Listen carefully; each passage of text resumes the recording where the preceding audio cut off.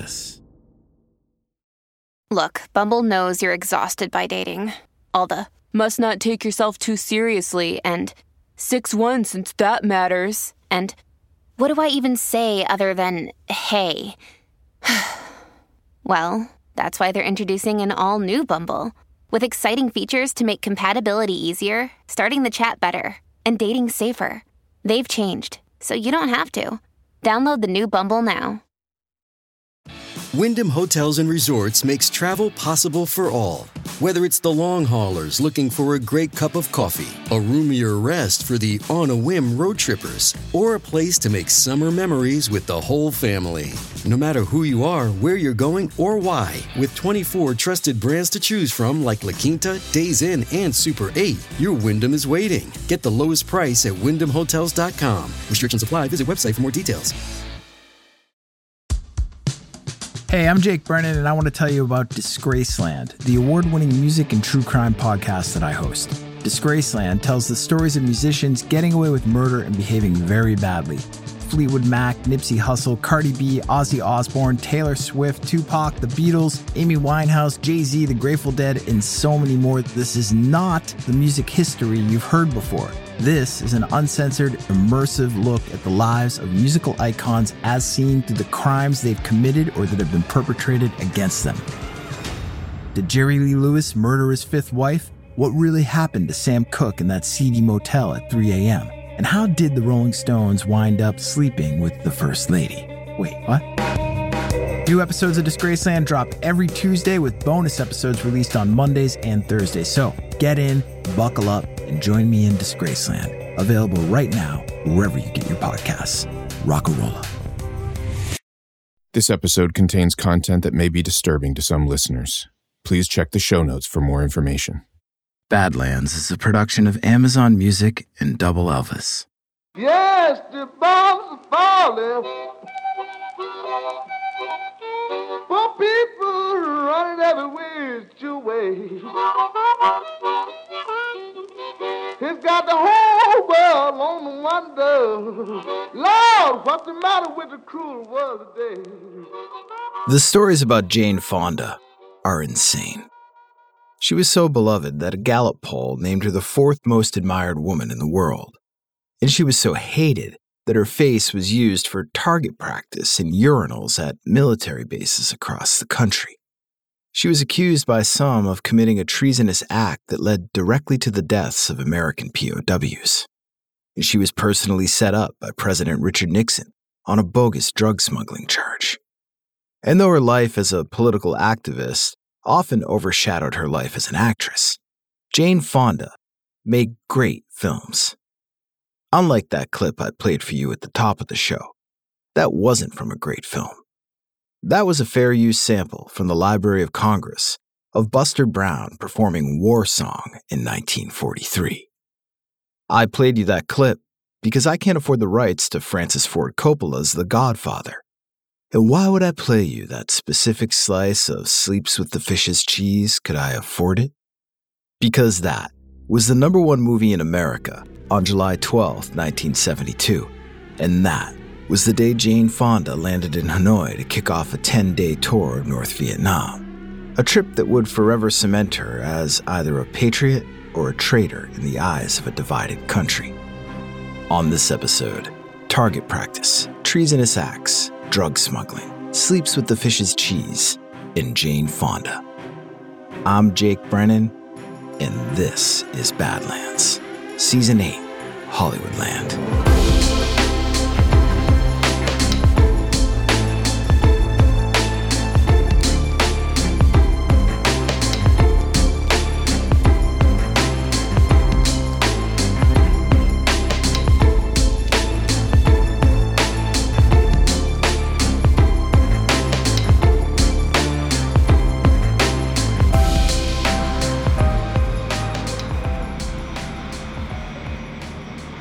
The airplane landed hard on the runway.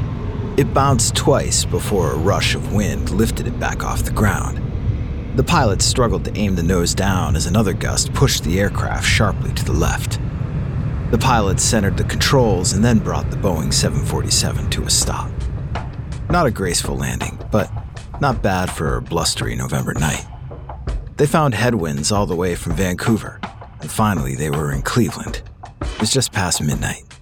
Jane Fonda rubbed her eyes. She couldn't wait to get through customs and hit the hotel bed for a few hours of sleep. The last 6 weeks had been grueling.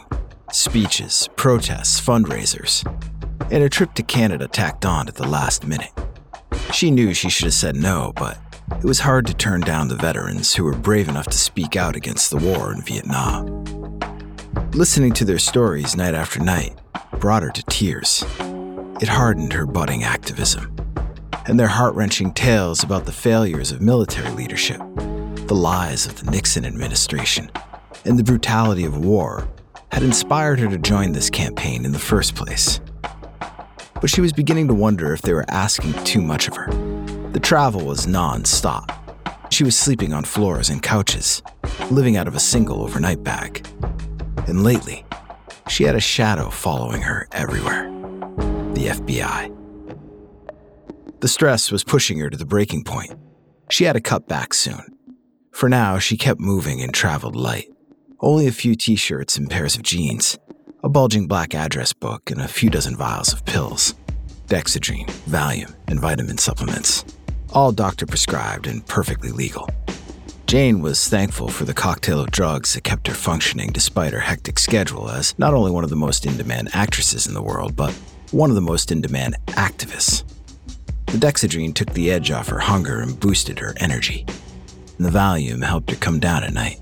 And the vitamins, and they were magic. All the nutrients a body needed with none of the calories. Or so the thinking went in 1970. In truth, Jane's body was breaking down. Her bones were brittle. Her hair was falling out. She was hungry and irritable all the time. On a 5'7" frame, she weighed less than 110 pounds. But directors said she looked great on camera. After playing the lead in the racy sci-fi romp Barbarella, magazines named her the sexiest woman alive. Jane didn't buy it. No matter how thin she was, she still hated her body. Her father, the actor Henry Fonda, constantly criticized her growing up. He teased her for her chubby cheeks, and when she sprouted curves as a teenager, he insisted she cover up with long dresses. Even now, 20 years later, those comments still rang in her head every time she looked in the mirror. Jane's mother died when Jane was 12. Suicide. It left Jane desperate for her father's approval. And despite his charming demeanor on set, at home, Henry Fonda was cold and distant. As a teenager, Jane thought she could make herself thin enough to win his love, but now, at 32, that love hadn't arrived and bulimia had become every bit as addictive as any pill. So, as the swinging 60s commenced, Jane Fonda filled the hungry void inside her with drugs and debauchery. She married a French director and dabbled with grass, LSD, hash, and cocaine. Her husband wanted to experiment sexually as well, and Jane was determined to please him. She solicited friends, fellow starlets, even call girls from the Paris brothel Madame Claude's to join them in bed. Anything to please the man in her life. By 1969, the decadence and glamour was starting to lose its appeal. And then everything turned sour when Jane's friend Sharon Tate was brutally murdered in her home. Charles Manson brought true horror to Hollywood and sent many stars scrambling for a sense of real safety. Jane found herself searching for purpose. She thought she'd found it 2 years earlier. The march on the Pentagon was an eye-opening moment. Protesters sticking flowers in gun barrels of young soldiers, and federal marshals beating housewives and grandmothers who dared oppose the war. Reading and watching the news was no longer enough. At that moment, Jane Fonda was ready to throw herself into the movement. Her first big success was organizing the anti-war comedy show FTA, aka Free the Army, or Fuck the Army to those in the know. She recruited fellow actors, including Donald Sutherland, and musicians Nina Simone and Country Joe McDonald for a freewheeling sketch comedy show designed as a left-leaning response to Bob Hope's USO tour. The shows hilariously skewered military brass and President Nixon and other leaders, playing for thousands at GI coffeehouses across the country. The show also attracted the attention of powerful men. Men like Nixon and FBI Director J. Edgar Hoover. That blonde bimbo from Barbarella dared lecture them about military policy? Even worse, she ended each show by recruiting actual GIs to speak out against the war. Too much of that talk could bring down the whole system. Nixon would be damned if he was going to let that happen on his watch. He was going to send Jane Fonda a message, and her trip to Canada provided the perfect opportunity. Jane Fonda walked off the plane in Cleveland and hauled her overnight bag to the customs window. She could already feel the comfort of that hotel bed, almost there now, as she placed the bag down and reached for her passport. Suddenly, 2 men in black suits came out of nowhere. They grabbed her and whisked her into a small room. She freaked out. What's going on? Where were they taking her? Neither man responded to her questions, so she kept repeating them over and over. They couldn't just give her the silent treatment. Someone had to say something now. Finally, one of the men slammed his fist down on the table in front of her. You're not in Hollywood, little miss. You're in my control, and I take my orders directly from Washington. Got it? Jane didn't know how to respond. She knew the FBI was following her, but she didn't think they would go this far. She never thought the President of the United States would personally request that she'd be taken into custody. The agent grabbed her bag and dumped it out onto the table. He took her address book, and the one full of the names and numbers of political radicals. He picked up the vials of pills. Well, what do we have here? Each had a letter written on top of the cap. B, L, D. Benzos? LSD? Some new drug only Hollywood types knew about? Jane broke the tension with the simple truth. They were vitamins. One for breakfast, one for lunch, and one for dinner. BLD. Didn't matter what she said, though. Jane Fonda was booked for suspicion of drug smuggling. Instead of spending the night in a hotel, she spent it in a Cleveland jail cell. The press was waiting when she arrived. Dozens of reporters swarmed the car. The agents pulled her out of the back seat, her hands cuffed behind her back. She was exhausted, strung out, and she was pissed. There was no way she was going peacefully. She slipped her thin wrists through the cuffs and turned back to face the reporters. She raised her fist high in a power to the people salute before the agents dragged her inside. The charges were quietly dropped a few weeks later, but the damage to Jane Fonda's reputation had already been done. The warning from Nixon was crystal clear. Keep going down this path, and we can do worse. Much worse.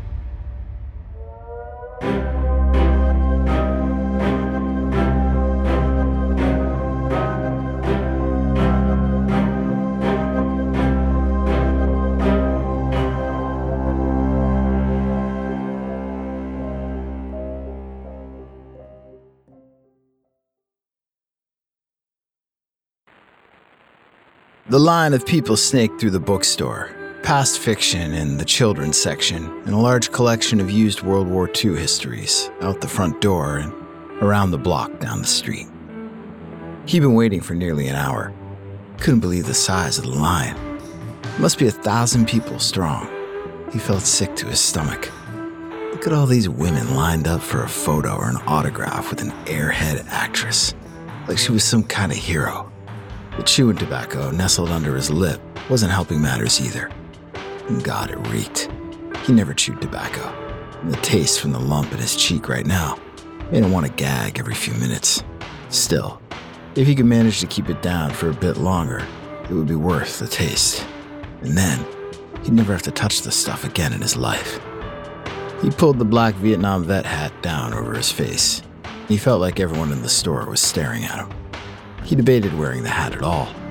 Was it too much of a giveaway? In the end, he wanted to make sure it was clear to everyone why he was doing this, so he kept on. Turned out he didn't need to worry. There were a handful of other guys here tonight wearing the exact same hat. The thing that puzzled him, though, was that some of them seemed happy to meet Jane Fonda. Maybe in Los Angeles, but here in Kansas City? Everyone he served with knew that Jane Fonda was a fucking traitor. She'd been spitting in the face of veterans for almost 40 years. Tonight, she was going to get a taste of her own medicine.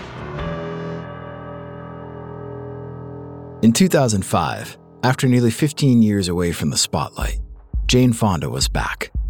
Nixon's threat failed to stop her activism in the 1970s. In fact, Jane outlasted Nixon when the Watergate scandal forced him to resign in 1974. Meanwhile, Jane's career roared to new heights. She was nominated for an Oscar for her performance in The China Syndrome and took home Best Actress for her role in Coming Home. In her 40s, she kicked bulimia and turned to high-intensity aerobics for a new endorphin rush.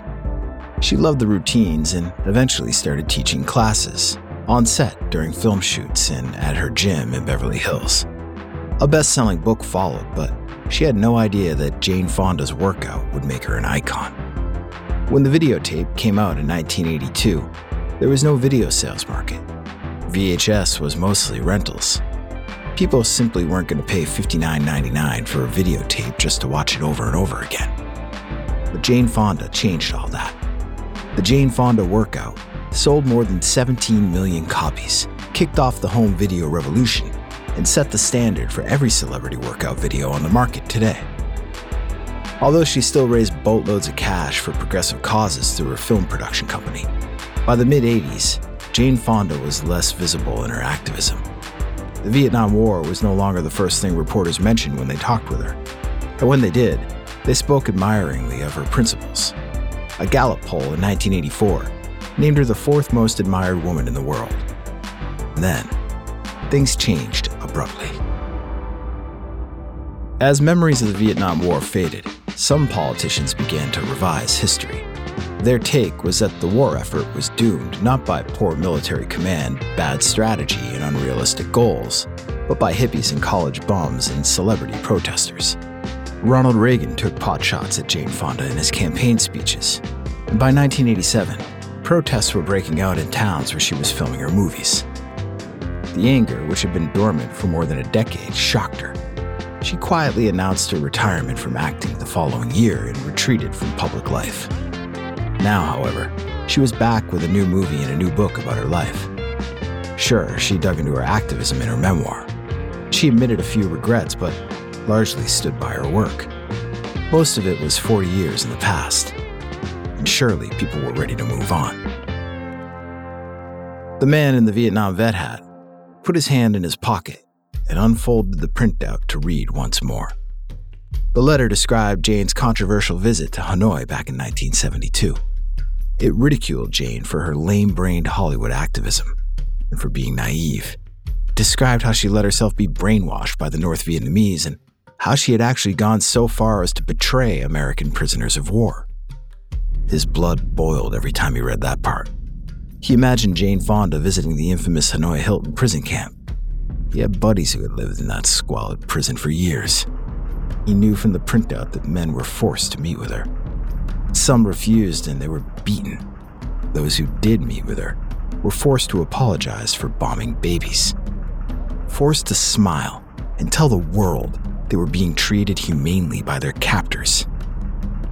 In their desperation, they tried to pass along notes to her, notes to prove to their families they were still alive. Jane collected them in her hand as the cameras rolled. The prisoners breathed sighs of relief, but as soon as the cameras stopped, she handed the notes over to their North Korean captors. Men could die for that shit. Others had been beaten nearly to death, but lived to pass on this tale. Their names and ranks were listed on this paper that he held in his hand. His buddies who had been captured in Vietnam often told stories like these over beers in the VFW hall. In between rounds, they used Jane's face for target practice in the urinals. This paper had facts and dates. It couldn't be just a rumor. It had to be real. He folded the letter up and put it back in his pocket. And after waiting nearly 90 minutes, he was almost to the front of the line. He spit into the styrofoam cup he was holding and pushed the lump of tobacco around in his cheek. Couldn't wait to get rid of it. A pair of middle-aged housewives stepped up in line, and finally he was next. He watched as they handed over a copy of Jane's new memoir for her to sign.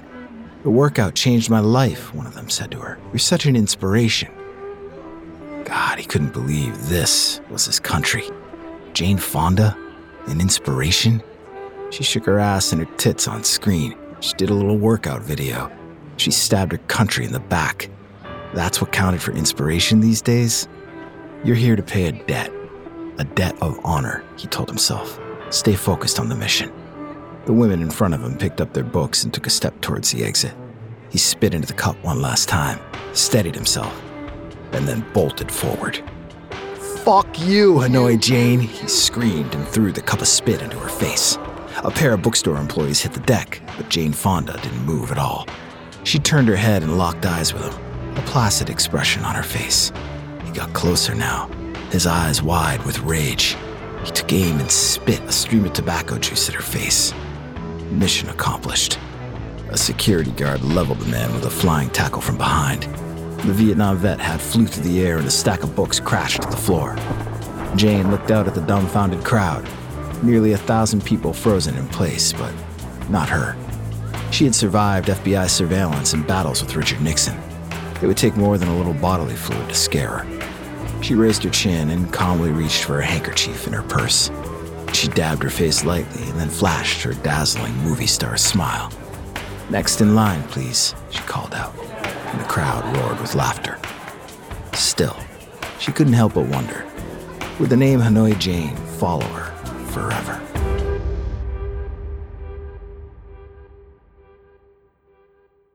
We'll be right back after this word.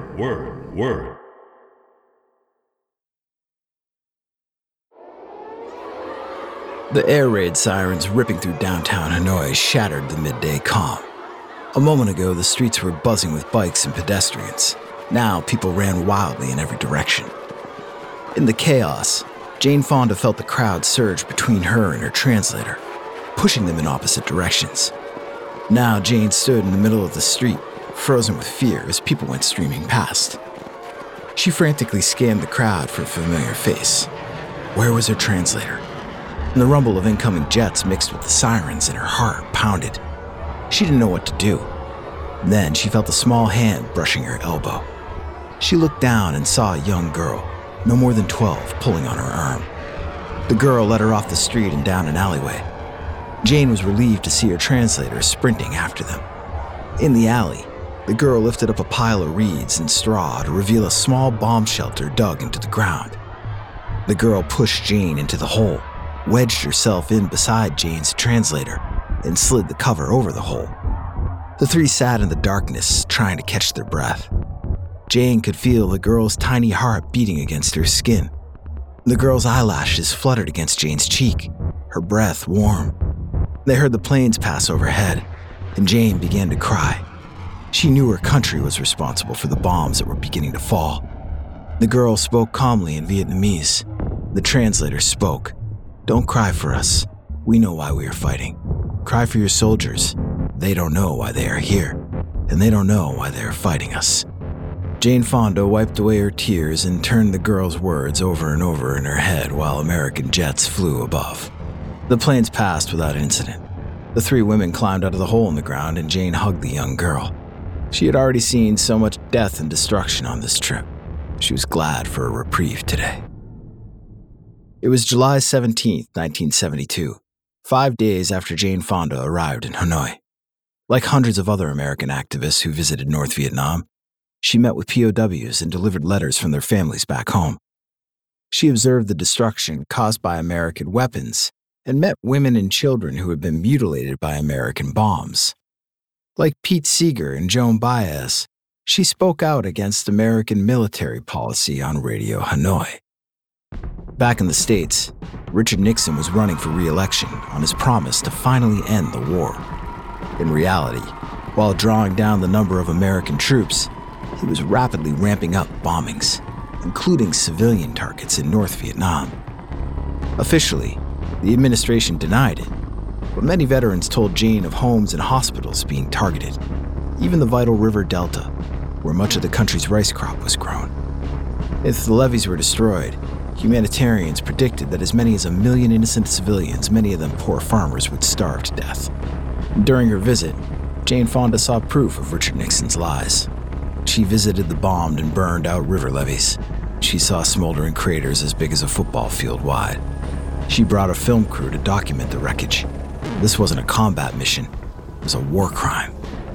Unlike most visitors to North Vietnam, Jane traveled alone. She was shadowed by her translator and a pair of handlers from the North Vietnamese government. The first few days were relaxed, but as the trip wore on, there were hints at an upcoming visit to an air defense installation. Jane tried to brush them aside. She tried to communicate that she didn't want to go. She busied herself elsewhere, until finally it was her last day in Hanoi. On the morning of that final day, Jane's translator and the North Vietnamese handlers burst through her hotel door unannounced. They towered over her, insisting on visiting the air defense system. Once again, she tried to refuse, but the implication became clear. It would be much easier to simply cooperate. She was tired, hungry, and she played for time. She delayed, but she was at their mercy. She had no choice but to agree to make the visit, get through it quickly, and then get back home. At the air defense base, Jane gave her standard speech against the policies of the Nixon administration to the assembled group. After she was led outside to view the weapons, she looked at her translator and asked if it was safe. Her translator popped a helmet on her head and ushered her out to the huge guns. No pictures, Jane pleaded as she stepped forward. She forced an awkward smile onto her face and tried to get through the tour as quickly as possible. She was there for less than 15 minutes before returning to the hotel. The next day, Jane arrived by plane in Paris. She showed a rough cut of her Vietnam footage to journalists, and the assembled reporters were shocked into silence as they viewed the bombed-out schools and hospitals and destroyed river levees. She showed the footage again in New York before it was mysteriously stolen and never to be seen again. Hold up. Some of you listening right now are probably thinking, what about the whole Jane Fonda betraying the troops story? What about the Hanoi Hilton? When do we get to that? Well, unfortunately, you're not going to find that story here. Why? Because it never happened. Total bullshit.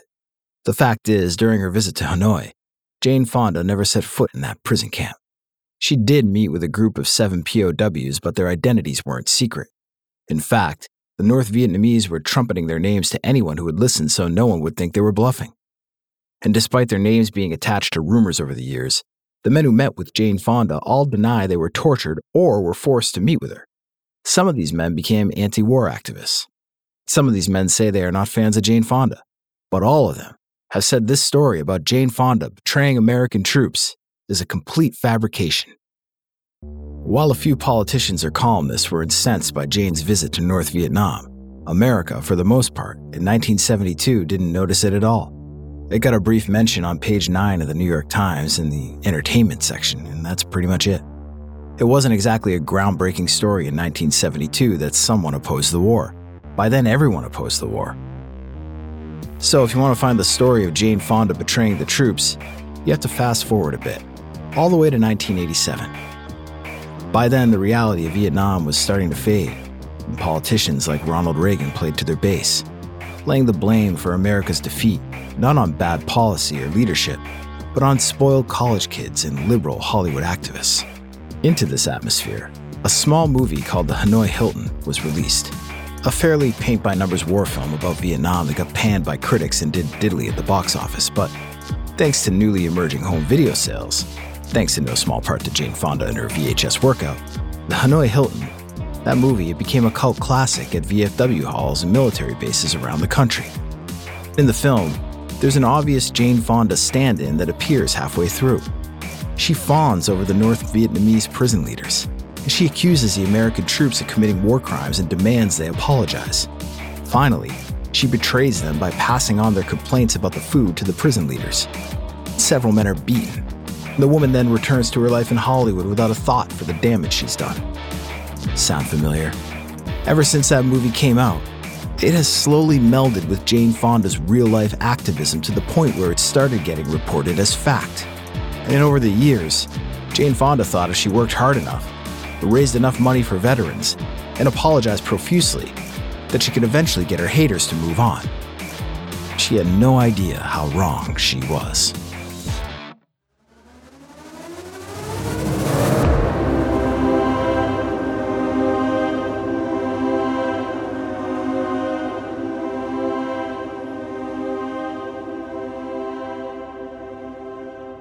The holding cell was chaos. Inmates moaned and wailed. Many of them were in need of a fix or food or medical attention. Hands clattered against the bars and voices screamed out at the guards or at fellow prisoners or at no one at all. Jane Fonda walked into the cell with her head held high. Despite the deafening noise, she was calm. Getting arrested today was hardly a surprise. In fact, it was the 4th Friday in a row. Usually she was given a fine and released. Today, her lawyer warned her. Things might be different. Her pending charges from the past few weeks were starting to stack up. It was possible she'd be held overnight. No matter. What's one night? She found a small opening in the bench seat and sat down.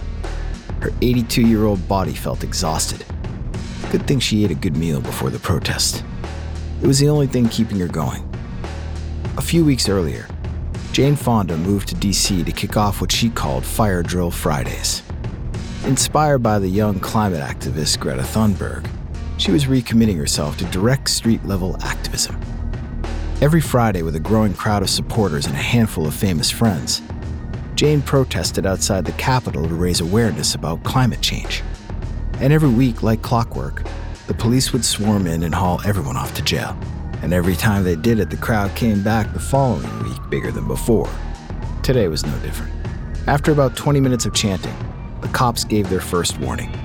After the second warning, a gap began to emerge between those who were and those who were not willing to have their day ruined by going to jail. Jane kept at it. 30 supporters standing beside her. The police swarmed into the crowd. Jane knew they were making a beeline for her, and they zip-tied her hands behind her back. If only she was still flexible enough to slip the cuffs and flash that power to the people salute. Hard to believe that in 2019, almost 50 years since she'd been arrested on a bogus drug smuggling charge, Jane Fonda was being arrested again. All the time and all that controversy in between, but somehow through it all, she'd never been arrested again until now. Not that some didn't think she should be in jail. There were a few here today, just a small group as usual. 2 or 3 counter-protesters holding up signs that read, "Leave America," annoyed Jane. Jane still felt pain that she would never be able to win them over. No matter how much money she raised, or how many veterans groups she spoke with, or how many times she apologized. Some people would always see her as the sex symbol from Barbarella. Some people would always see her as the villain from the Hanoi Hilton. And you could just never win some people's love. Like her father. Henry Fonda passed away back in 1982. Right before he died, Jane produced his final movie, the incredible On Golden Pond. She thought the film's father-daughter plotline might help them hash out some of their real-life issues.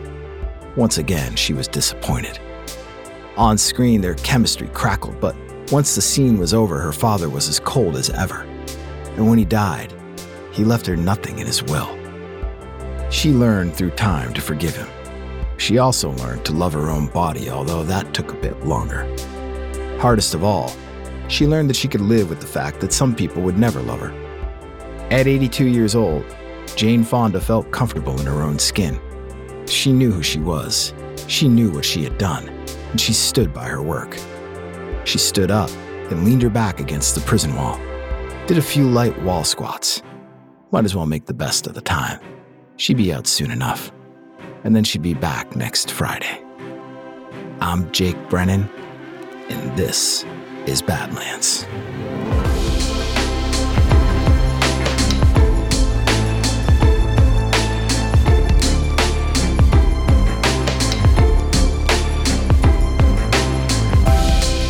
Badlands was created by me, Jake Brennan, and produced by Double Elvis. Credits for this episode can be found on the show notes page at badlandspod.com. Subscribe, follow, like, rate, and review the Badlands podcast wherever you get your podcast, because Badlands is available everywhere.